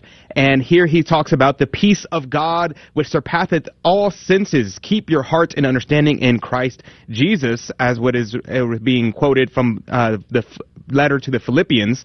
Cornelius a Lapide says, now this peace includes 1, friendship with God, 2, tranquility of mind and calm in temptations and persecutions, and 3, mutual concord amongst ourselves. This makes men strong in every danger and gives consolation in every trouble. This the Lord bequeatheth to us, not riches, nor temporal possessions. Far above all the wealth of this world, peace stands preeminent. Now let me go back over that. 1, this peace of God gives, a peace which surpasseth all understanding, is friendship with God, tranquility of mind, so a calmness, and 3, a mutual concord, so a community aspect of it. This goes on, Cornelius Lapide, quoting St. Augustine, says, we cannot arrive at the Lord's inheritance who wished us to observe his testament of peace. We cannot have concord with Christ if we quarrel with our fellow Christians. Peace is serenity of mind, simplicity of heart, the bond of love, and the concord of charity. This is important to note because we should not fight with our fellow Christians. If we need to defend ourselves, that is one thing, whether it be verbal attacks or physical attacks, but let us not stoke fires against our brethren. If we need to defend ourselves, that is one thing, but starting fights with our brothers who are Christians is not what we should be doing. Cornelius a Lapide later on in the same commentary says, the meaning then is, ye must rejoice, O ye apostles, at my departure, because I go to the Father and ascend into heaven to greater honor and dignity, that I may obtain from the Father for myself and for you the rewards of my passion, even a seat at the Father's right hand, in the empire of the universe, the adoration of all the angels, and the conversion of all nations to my faith and worship, and for you, the Holy Ghost and all his gifts, armed with which ye shall conquer the whole world for me and for yourselves, and bring it with you to celestial glory. For those things which are far greater than what that ye have as yet seen and received, I will ask and obtain when I go to the Father. So these are the things that I think you should meditate on today, is the idea of peace. What is that peace that our Lord desires to give us? It is not some worldly peace, but a peace that surpasseth all understanding. And the second thing to remember today is that armed with the Holy Ghost, with the gifts that our Lord desires to give us vis-a-vis the Holy Ghost, that we can conquer the world. And what do we mean by conquer the world? The conversions of all nations to the faith. So we can help usher in the reign of Mary and be true children of Mary, crushing the infernal serpent. So let's meditate upon that today. All right, talking about ushering things in, let's usher in the game show, Fear and Trembling, Praise Be to God. That is happening next with an opportunity for you, my dear listener, to win prizes. All you have to do is make a phone call. Pick up the phone right now and dial 877-757-9424. That phone line is 877-757-9424. Call right now. You get to be a guest, a potential winner of the game show by making a phone call at 877-757-9424. Rudy Carlos standing by to take your call. We're going to go to break. We'll be back. Fear and Trembling is up next. Don't go anywhere. Are there any basic rules for doing apologetics? 1 Peter 3:15 says, always be prepared to make a defense. Always be prepared, Scripture tells us. How can we always be prepared to make a defense of our faith? Rule number 1, pray. Pray to the Holy Spirit that He give you the courage to share your faith and the wisdom to choose your words carefully and profitably. Rule number 2, you don't have to know everything right now. Learn a little bit more about your faith each and every day. Read Scripture, read the Catechism, listen to apologetics tapes, listen to Catholic radio. Learn a little bit at a time. Rule number 3, Luke 5 verse 10. Do not be afraid, henceforth you will be catching men. Jesus said this to Peter, but He's also saying it to us. Will you make mistakes and get into tight spots when you start sharing your faith with others? Yes, of course you will. But Peter made mistakes and he got into tight spots. Yet Jesus told Peter not to be afraid. Why? Because if we are sincere in our desire to share the truth with others, to share Jesus Christ with others, then Jesus will find a way to make good come from even our mistakes. Rule number 4, always view a question about your faith or even an attack on your faith as an opportunity to share the truth. Rule number 5, don't get frustrated. Catholics often get frustrated by what I call the doctrinal dance. You get asked about purgatory, Mary, the Pope, the sacraments, all in rapid fire succession. Before you can answer one question, you're asked another, then another. Just keep bringing the discussion back to one topic until you've said all you want to say, then move on. Rule number 6, never be afraid to say, I don't know, when asked a question about your faith. Don't try to wing it. However, always follow I don't know with, but I will find out and get back to you, and make sure you do. A beacon of truth in a troubled world. This is the Guadalupe Radio Network, radio for your soul.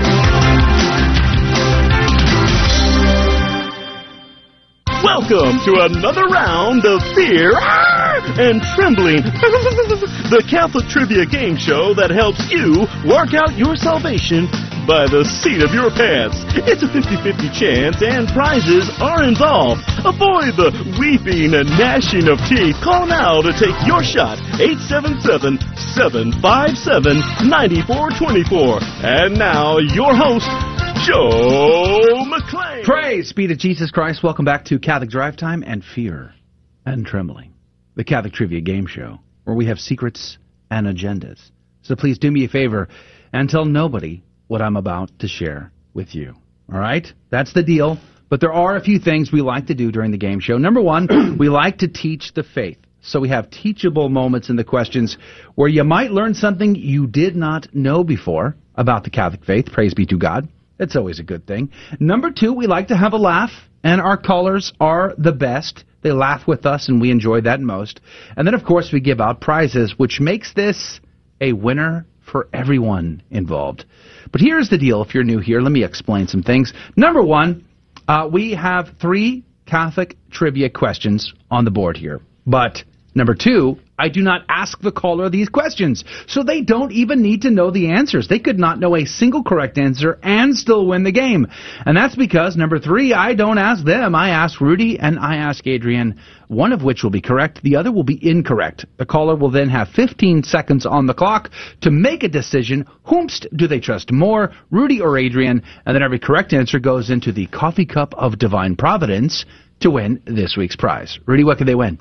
Praise be to God. May is the month of Mary, and so to continue spreading the word of the greatest spiritual weapon we have, we're giving away another beautiful rosary. Now, if you're watching us on a live stream, you can see it's in my hand. Now, this one was made by Rugged Rosaries, and it was donated by a generous CDT listener. But if you're not watching, it's a beautiful serpentine color. It's got a very nice crucifix with a St. Benedict medal on it. Nice. And the decade what are they called? Beads are actual roses. Very beautiful rosary. And the winner this week will receive this Our Lady of Guadalupe rosary so they can pray the rosary every single day. Thank you for our generous benefactor who donated this rosary. And if you'd like to be a benefactor also, shoot us an email and let us know. You can email me at Rudy, R-U-D-Y, at grnonline.com. Praise be to God. That's a beautiful gift to give away this week. You know, I was just reminded that I bought this rosary at St. John Lateran in Rome many years ago. It was beautiful, Italian, fiery red glass. Ooh. You'd touch it and you'd feel the coolness of the bead, and it was just a tactile experience that didn't even last the plane trip home to Texas. Not going to be the case with a Rugged Rosary. No, this is very well made. You're going to love it. In the end, in the apocalypse, in the final judgment, there will be cockroaches, Crown Victorias, and the Rugged Rosaries. Artifacts of the past. They will still be there. All right, let's play our game. Praise be to God. Let's go to the phones. Gary, good morning to you. Good morning. Hey, where you from, Gary? San Antonio, Texas. The great and amazing San Antonio, Texas, which, by the way, is not amazing simply because I graduated high school there. It has other reasons. Is this our first San Antonio caller? For being amazing. Gary, what church do you go to? We go to Holy Spirit. Holy Spirit. So you must be a Judson Rockets fan, I imagine? Yes. Praise be to God. He's like, who are they? We may have to put you in the cup just for admitting that all by itself. But all right, Gary, praise God. Are you familiar with our game? Do you know how this game works, sir? Yes, but first-time caller. Well, we're glad you're on board with us. We're so glad to have you here. First-time caller, which means you're going to get an extra little hallelujah in the after show, I think, Adrian? Oh, yeah, We got that queued up? All right, praise God. All right, we're going to play our game. Are you ready, sir? You ready to do this? Yes. We will start with Rudy, as is our custom, our tradition, our patrimony here on the show. And I did get that approved through the Vatican, so no worries. We're allowed to keep it canonically regular? Yes. Are you sure? Okay. Well, let's not go there, but we're allowed to do it. I don't personally care. We're allowed to do it. Yeah. All right. Rudy, are you ready? I'm ready. Are you sure? I'm wearing a tie today. I noticed. It has nothing to do with our apostolic visitation later. But the tie isn't green, so take that for what you will. Rudy, can you tell me, what is the term for a Catholic who, after having been baptized, totally rejects his or her faith? Super tragic. These people are known as apostates. Apostates, yes. You say? Okay. Pray for them. Yeah, for sure. Let's see what Adrian has to say, though. Adrian, good morning to you. Yeah, that's my name. Praise be to God. Can you tell me, maybe, what is the term for a Catholic who, having been baptized, totally rejects his or her faith? Yes, a Catholic who, having been baptized, totally rejects his or her faith. Yeah. Yes, I remember, I think Pope Francis talked about this recently. He said that those people who totally reject the faith are members of the Communion of Saints. So I'm going to say a member of the Communion of Saints. Did he say that? I think so. Can you remember that? Communion of Saints? Mm-hmm. That's your answer? Yep. Huh. Well, Gary, you got choices. Is it, as Adrian says, the Communion of the Saints? Or is it, as Rudy says, apostates? 15 seconds on the clock. Who is right? Who is wrong? Gary and San Antonio, what say you? I think we'll go with Rudy on this one. Yeah, I mean, golly gee whiz, of course. Yes, of course. I'm glad. I was thinking you were going to say synodalness, is what I thought you were going to say. Synodalness. Yeah. That is a technical term. It's technically made up right now. Totally syndalic, man. You're right. It is apostates, and let's pray for those apostates that they may become part of the communion of saints someday. That would be wonderful. That would be amazing. All right, let's go to number 2. You're in the cup. We're going to double your chances this next one. Pretty sure we can get this done. Adrian? That's me. We'll start with you. Awesome. Question. Who wears a wimple and how? Who wears a wimple and how? Answer, a nun, and they wear the wimple around their head. Interesting. Interesting theory. Okay. Let's see what Rudy says. Rudy, can you tell me who wears a wimple and how? Okay, so a wimple is the white thing that covers the side of the nun's face, but actually that's a Hollywood fabrication. Only medieval women wore those, and Hollywood appropriated that and made it a sort of a vestment for nuns. Are you sure? Yes. My mind is blown. So the answer is no one? No one, well, medieval women did. Do you remember the flying nun? Yep, it was a Hollywood fabrication. Did you ever see the flying nun? She could not fly under her own power. Interesting. Yep. Okay, I guess that led to Smokey and the Bandit, too. At any rate, Gary, you got choices.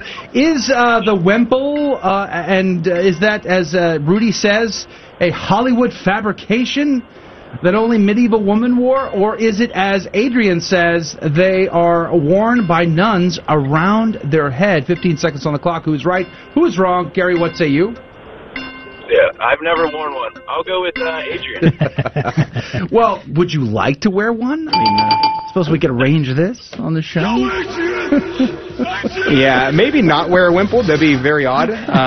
It would probably not be appropriate for, one, a man to wear a wimple, and two, for a layperson to wear a wimple. These days, Gary. You can get away with it, no problem. You should show up to work with a wimple tomorrow and just see what happens. Yikes. I bet you'll find lots of support. Don't do it, but if for some reason you are overcome with insanity and decide to do it, please record it. And send it to us. Congratulations, you're in the cup for 2. Praise be to God. All right. Gary, I'm going to be honest with you. I felt like we've known each other for a long time now. Good friends. That I can be straightforward. This next question is the hardest of all 3 questions. It's easily the hardest question we've ever had. It's hardly the easiest. Certainly. Was that clear, Gary? Are you ready? Ready. Let's do this. I like that vote of confidence. That's good. All right, back to Rudy. Rudy, you have advanced degrees in history, I understand. Yes, I do. Honorary degrees. Honorary degrees. Yes. Honorary from who? Yeah, I'm curious. I should check out the CV here. All right, can you tell me who was the last of the anti-popes? I'm going to scandalize you. You are? Yeah. It was Pope John the 23rd. What? Yeah. The Open the Windows guy at Vatican II? Yeah. He was an anti-pope? To say it. You're saying he was an anti-pope? Calls into into the canonization. Wasn't his name Roncalli? I don't know. I didn't learn that in my degree. He looked like a hobbit? Or no, he looked like a dwarf from Lord of the Rings. He was shorter, wider. No? I don't recall. I don't recall. See, I only read picture books, so I don't know. Speaking of which, Adrian, can you tell me who was the last of the anti-popes? What was Rudy's answer? It's John the 23rd. John the 23rd. Okay.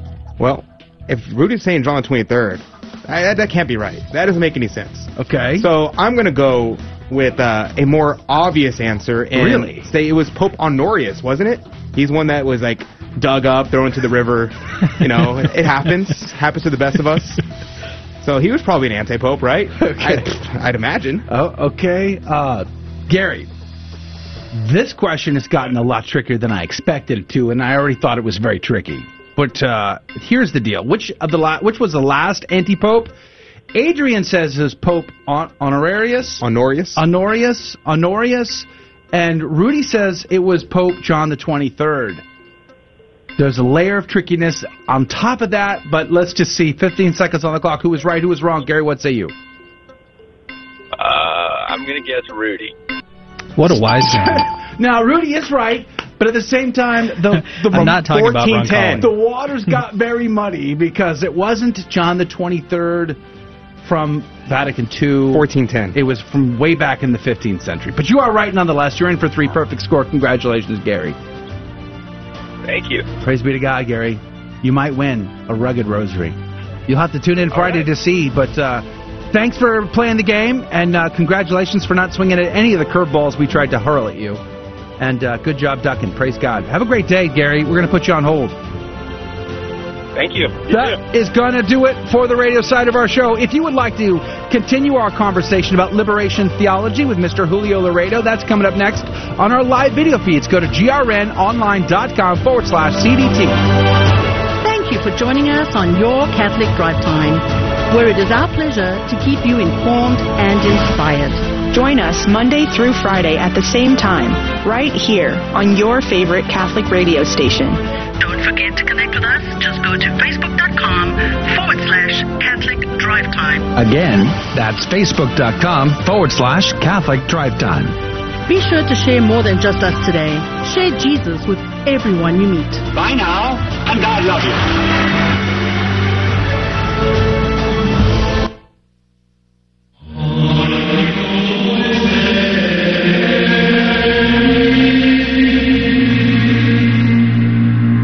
The Guadalupe Radio Network now brings you the Holy Sacrifice of the Mass from the chapel at Our Lady of Corpus Christi in Corpus Christi, Texas. Welcome to the Holy Mass at Our Lady of Corpus Christi Chapel. Today we celebrate Tuesday, the 5th week of Easter. The intention for today's Mass is for all of our online viewers and for those joining us through Guadalupe Radio. All creatures of our God and King, lift up your voice and with us sing. Alleluia, Alleluia. Thou burning sun with golden beam, thou silver moon with softer gleam. Oh, praise Him. Oh, praise Him. Alleluia, Alleluia, Alleluia. In the name of the Father, and of the Son, and of the Holy Spirit. Amen. Grace to you and peace from God our Father and the Lord Jesus Christ. With your spirit. My brothers and sisters, let us acknowledge our sins and so prepare ourselves to celebrate the sacred mysteries.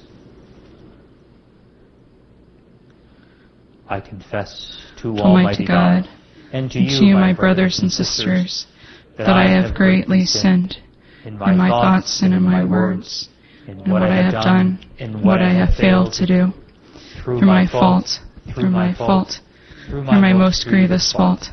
Therefore I ask the Blessed Mary, ever Virgin, all the angels and saints, and to you, my brothers and sisters, to pray for me to the Lord our God. May Almighty God have mercy on us, forgive us our sins, and bring us to everlasting life. Amen. Lord have mercy. Lord have mercy. Christ have mercy. Christ have mercy. Lord have mercy. Lord have mercy. Let us pray. O God, who restore us to eternal life in the resurrection of Christ, grant your people constancy in faith and hope, that we may never doubt the promises of which we have learned from you. Through our Lord Jesus Christ, your Son, who lives and reigns with you in the unity of the Holy Spirit, God forever and ever. Amen.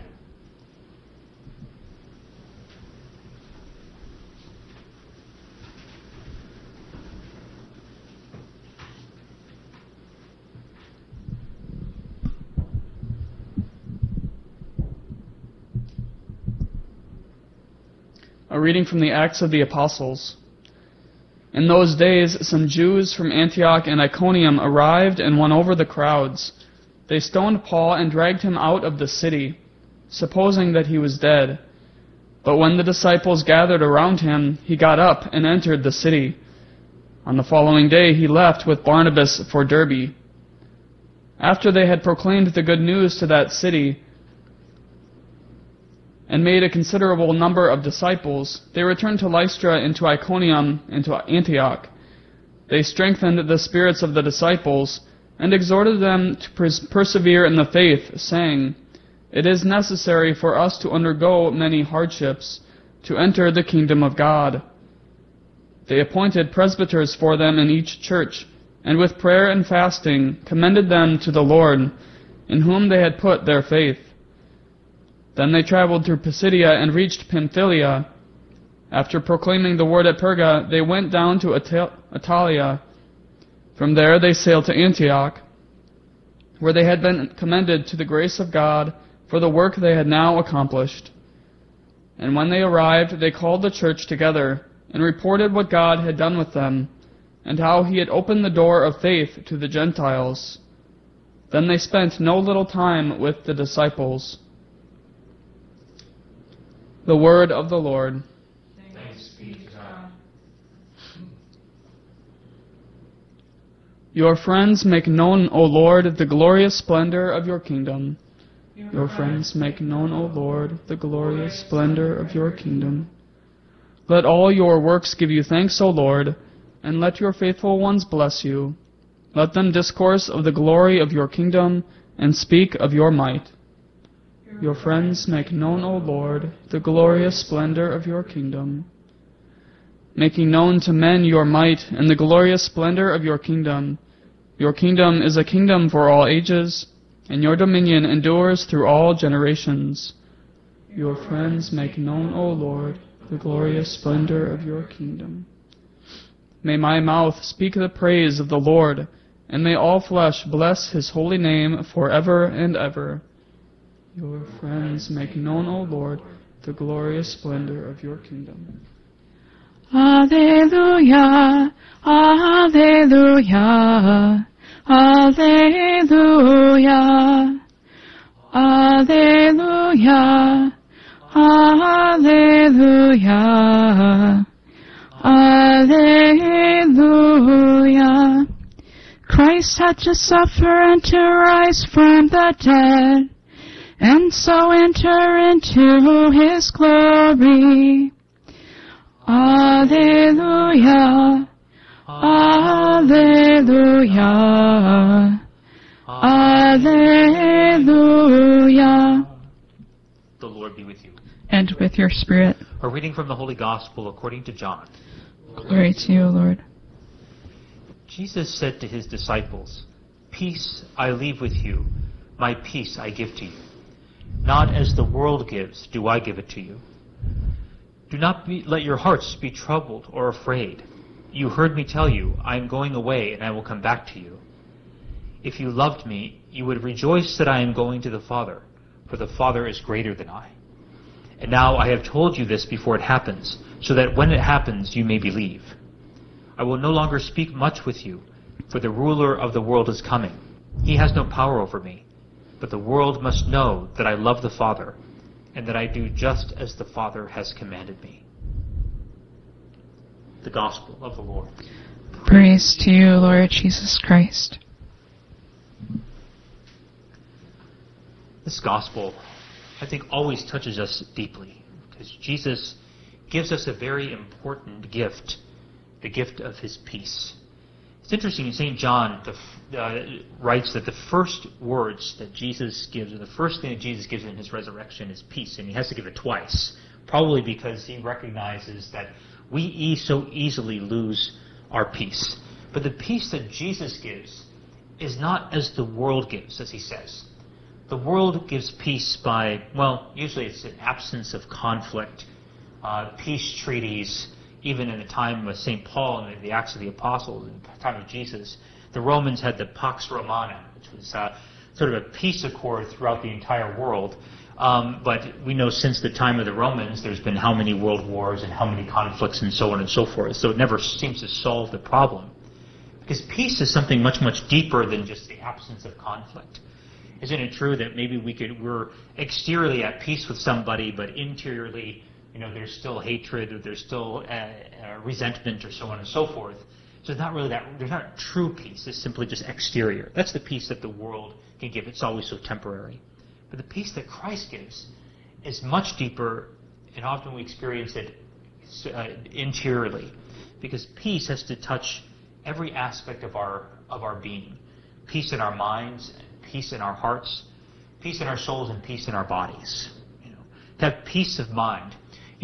Most commercials today, when they speak of peace of mind, are talking about some kind of security. If you have this cyber security, then you'll have peace of mind, knowing that your information is not going to be taken. Gives you peace of mind, that kind of security. But the peace of the mind that Christ gives us is, of course, the truth. That we know the truth, that we can come to know the truth, and to know the truth is really to know Jesus, because He is the truth. Peace in our minds, because when we know the truth, then it's the correct order of things. That's what ultimate peace is the correct order of things. Our minds set on the highest goal, our minds set on the right things, and we can come to know that and to live it more perfectly. So peace in our minds, and we need that. How often our minds are in so many different places, they're all over the world, We're thinking about this and this, we're trying to make sure we can juggle that. And our minds are just never seem to be quite at peace. But with Christ and the gift that He gives us, it sets our minds at rest. Not that we're not thinking of anything, but we're thinking of the right things. I think the other way that peace comes to us, of course, is peace in our hearts. Peace in the very depths in our desires. So we desire what is good and what is right. We need that peace there. We need peace in our bodies.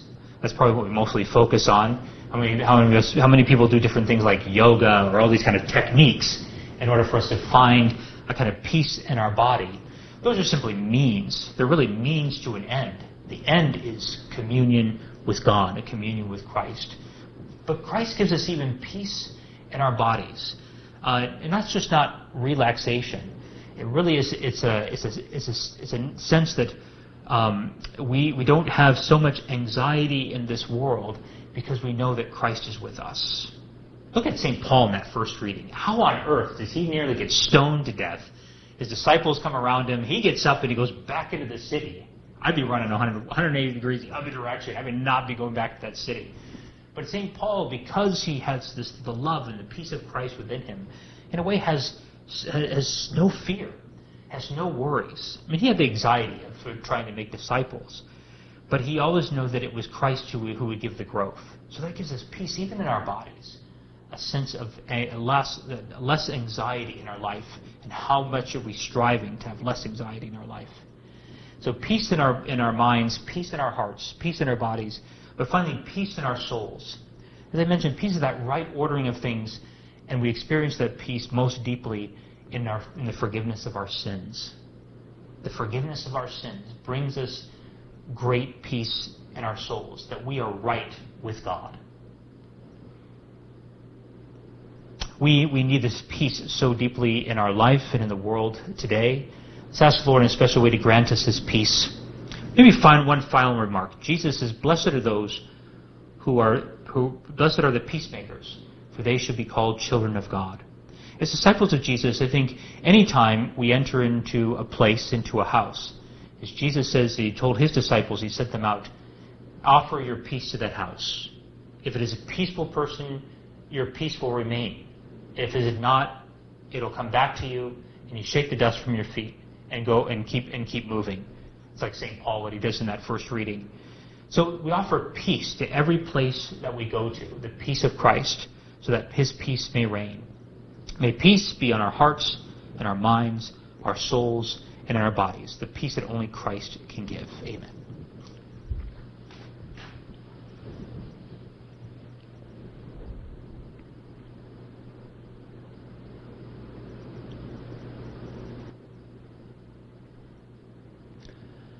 Jesus Christ is risen from the dead, and so we can approach the Father with great confidence as we bring our petitions before Him. Let us pray for our Holy Father, Pope Francis. For all the needs of the Church, we pray to the Lord. Lord, hear our prayer. For peace throughout the world, the peace that Christ gives in His resurrection, we pray to the Lord. Lord, hear our prayer.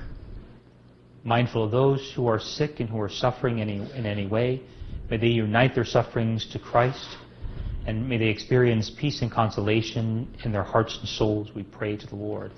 Lord, hear our prayer. We pray for all those who have died. May they rest in peace, eternally in communion with the Father, Son, and Holy Spirit. We pray to the Lord. Lord, hear our prayer. Let's pray for all the intentions we hold in the silence of our hearts, praying for those who join us online and through Guadalupe Radio, and all those who are enrolled in our Salt Mass Association. We pray to the Lord. Lord, hear our prayer. Heavenly Father, you know the many needs we have in this life. We bring all of our prayers and petitions before you, confident that you hear and answer us through Christ our Lord. Amen. Praise to the Lord, the Almighty, the King of creation. O my soul, praise him, for he is thy health and salvation. Join the great throng, psaltery, organ, and song, sounding in glad adoration. Praise to the Lord, who o'er all things so wondrously reigneth, who as on wings of an eagle uplifted sustaineth. Hast thou not seen all that as needful hath been granted in what he ordaineth?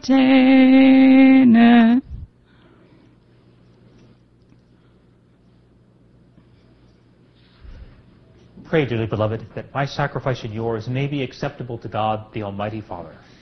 May the Lord accept the sacrifice at your hands, praise and glory of his name, for our good and good of all his holy church. Receive, O Lord, we pray, these offerings of your exultant church, and as you have given her cause for such great gladness, grant also that the gifts we bring may bear witness in perpetual happiness through Christ our Lord. Amen.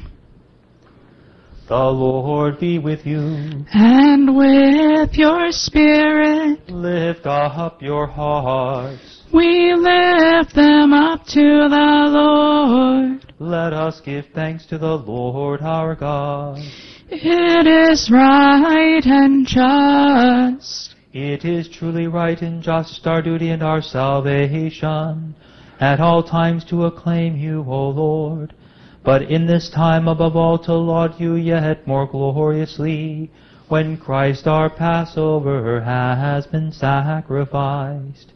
He never ceases to offer himself for us, but defends us and never pleads our cause before you. He is the sacrificial victim who dies no more, the Lamb once slain who lives forever. Therefore, overcome with paschal joy, every land, every people exalts in your praise, and even the heavenly powers with the angelic hosts sing together the unending hymn of your glory as they acclaim. Sanctus, Sanctus, Sanctus Dominus Deus Sabaoth, pleni sunt celi et terra, gloria tua, Hosanna in excelsis, benedictus, qui venit in nomine Domini, Hosanna in excelsis. You are indeed holy, O Lord, and all you have created rightly gives you praise. For through your Son, our Lord Jesus Christ, by the power and working of the Holy Spirit, you give life to all things and make them holy. And you never cease to gather a people to yourself, so that from the rising of the sun to its setting, a pure sacrifice may be offered to your name. Therefore, O Lord, we humbly implore you, by the same Spirit, graciously make holy these gifts we have brought to you for consecration, that they may become the body and blood of your Son, our Lord Jesus Christ, at whose command we celebrate these mysteries. For on the night he was betrayed, he himself took bread, and giving you thanks, he said the blessing, broke the bread, and gave it to his disciples, saying, "Take this, all of you, and eat of it, for this is my body, which will be given up for you."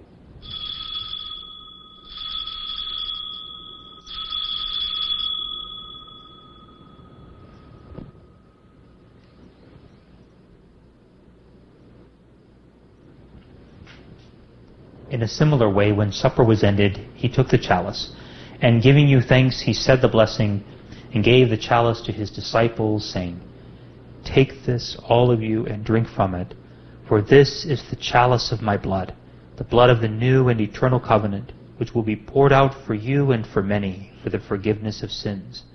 Do this in memory of me."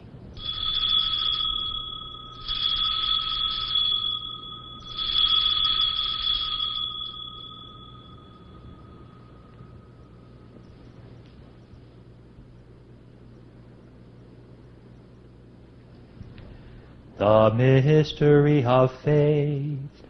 When we eat this bread and drink this cup, we proclaim your death, O Lord, until you come again. Therefore, O Lord, as we celebrate the memorial of the saving passion of your Son, his wondrous resurrection and ascension into heaven, and as we look forward to his second coming, we offer you in thanksgiving this holy and living sacrifice. Look, we pray, upon the oblation of your church, and recognizing the sacrificial victim by whose death you will to reconcile us to yourself. Grant that we, who are nourished by the body and blood of your Son, and filled with his Holy Spirit, may become one body, one spirit in Christ. May he make of us an eternal offering to you, so that we may obtain an inheritance with your elect, especially with the most blessed Virgin Mary, Mother of God, with blessed Joseph, her spouse, with the blessed apostles and glorious martyrs, and with all the saints, on whose constant intercession in your presence we rely for unfailing help. May this sacrifice of our reconciliation, we pray, O Lord, advance the peace and salvation of all the world. Be pleased to confirm in faith and charity your pilgrim church on earth, with your servant Francis our Pope and Michael our Bishop, the order of bishops, all the clergy, and the entire people you have gained for your own. Listen graciously to the prayers of this family whom you have summoned before you. In your compassion, O merciful Father, gather to yourself all your children scattered throughout the world. Remember your servant Vernon, whom you have called from this world to yourself. Grant that he who was united with your Son in a death like his may also be one with him in his resurrection, when from the earth he will raise up in the flesh those who have died, and transform our lowly body after the pattern of his own glorious body. To our departed brothers and sisters too, and to all who were pleasing to you at their passing from this life, give kind admittance to your kingdom. There we hope to enjoy forever the fullness of your glory, when you will wipe away every tear from our eyes. For seeing you, our God, as you are, we shall be like you for all the ages, and praise you without end through Christ our Lord, through whom you bestow on the world all that is good. Through him and with him and in him, O God, Almighty Father, in the unity of the Holy Spirit, all glory and honor is yours forever and ever. Amen. At the Savior's command, informed by divine teaching, we dare to say, Our Father, who art in heaven, hallowed be thy name.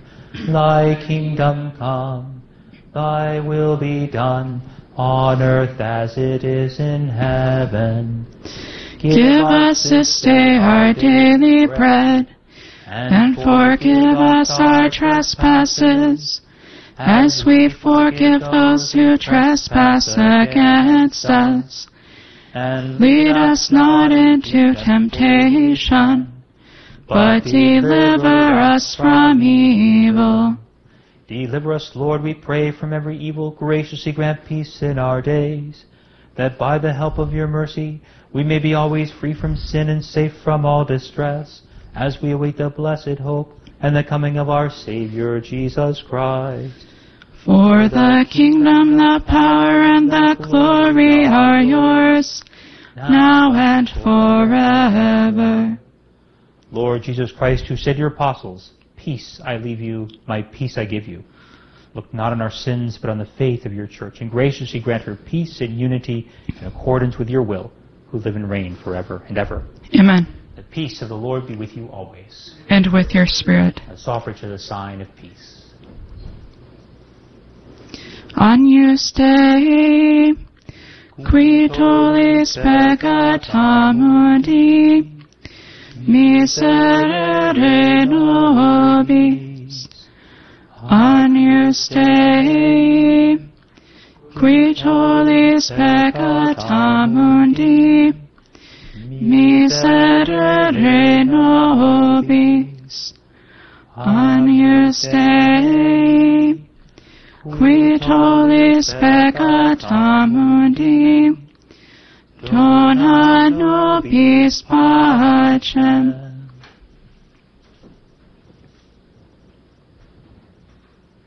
Behold the Lamb of God. Behold him who takes away the sins of the world. Blessed are those called to the supper of the Lamb. Lord, I am not worthy that you should enter under my roof. Only say the word, and my soul shall be healed.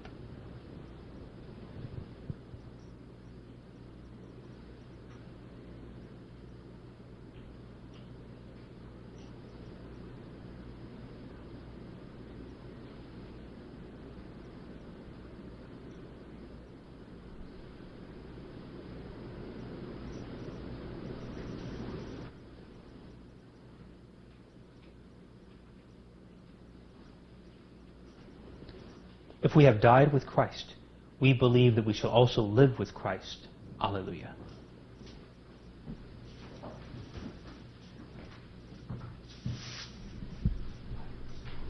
An act of spiritual communion. My Jesus, I believe that you are present in the most holy sacrament.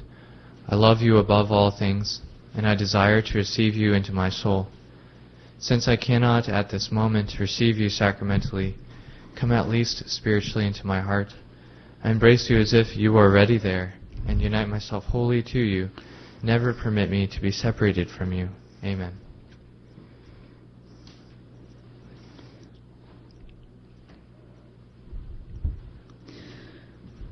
O Jesus, we adore thee, who in thy love divine conceal thy mighty Godhead in forms of bread and wine. O sacrament most holy, O sacrament divine, all praise and all thanksgiving be every moment thine. O Jesus, we adore thee, our victim and our priest, whose precious blood and body become our sacred feast. O sacrament most holy, O sacrament divine, all praise and all thanksgiving be every moment thine. Let us pray. Look with kindness upon your people, O Lord, and grant, we pray, that those you were pleased to renew by eternal mysteries may attain in their flesh the incorruptible glory of the resurrection, through Christ our Lord. Amen. The Lord be with you. And with your spirit. May Almighty God bless you, the Father, and the Son, and the Holy Spirit. Amen. Go in peace, glorifying the Lord by your life. Thanks be to God. Salve Regina, Mater misericordiae, vita dulcedo, et spes nostra salve. A te clamamus, exules filii Eve, a te suspiramus.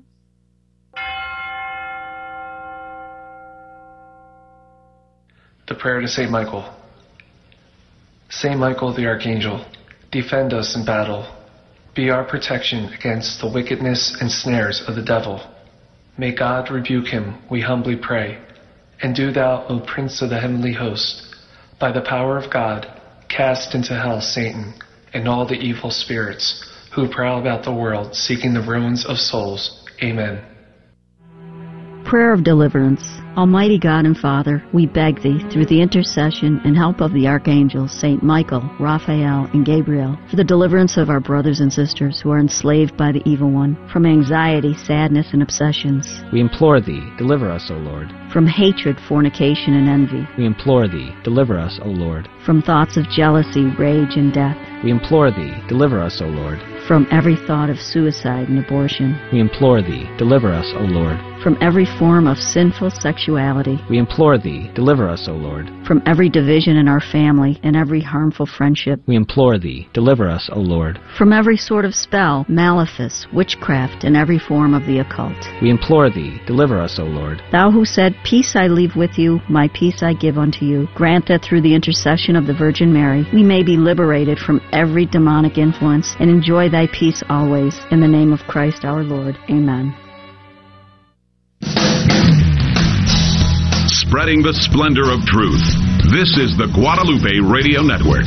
Radio for your soul.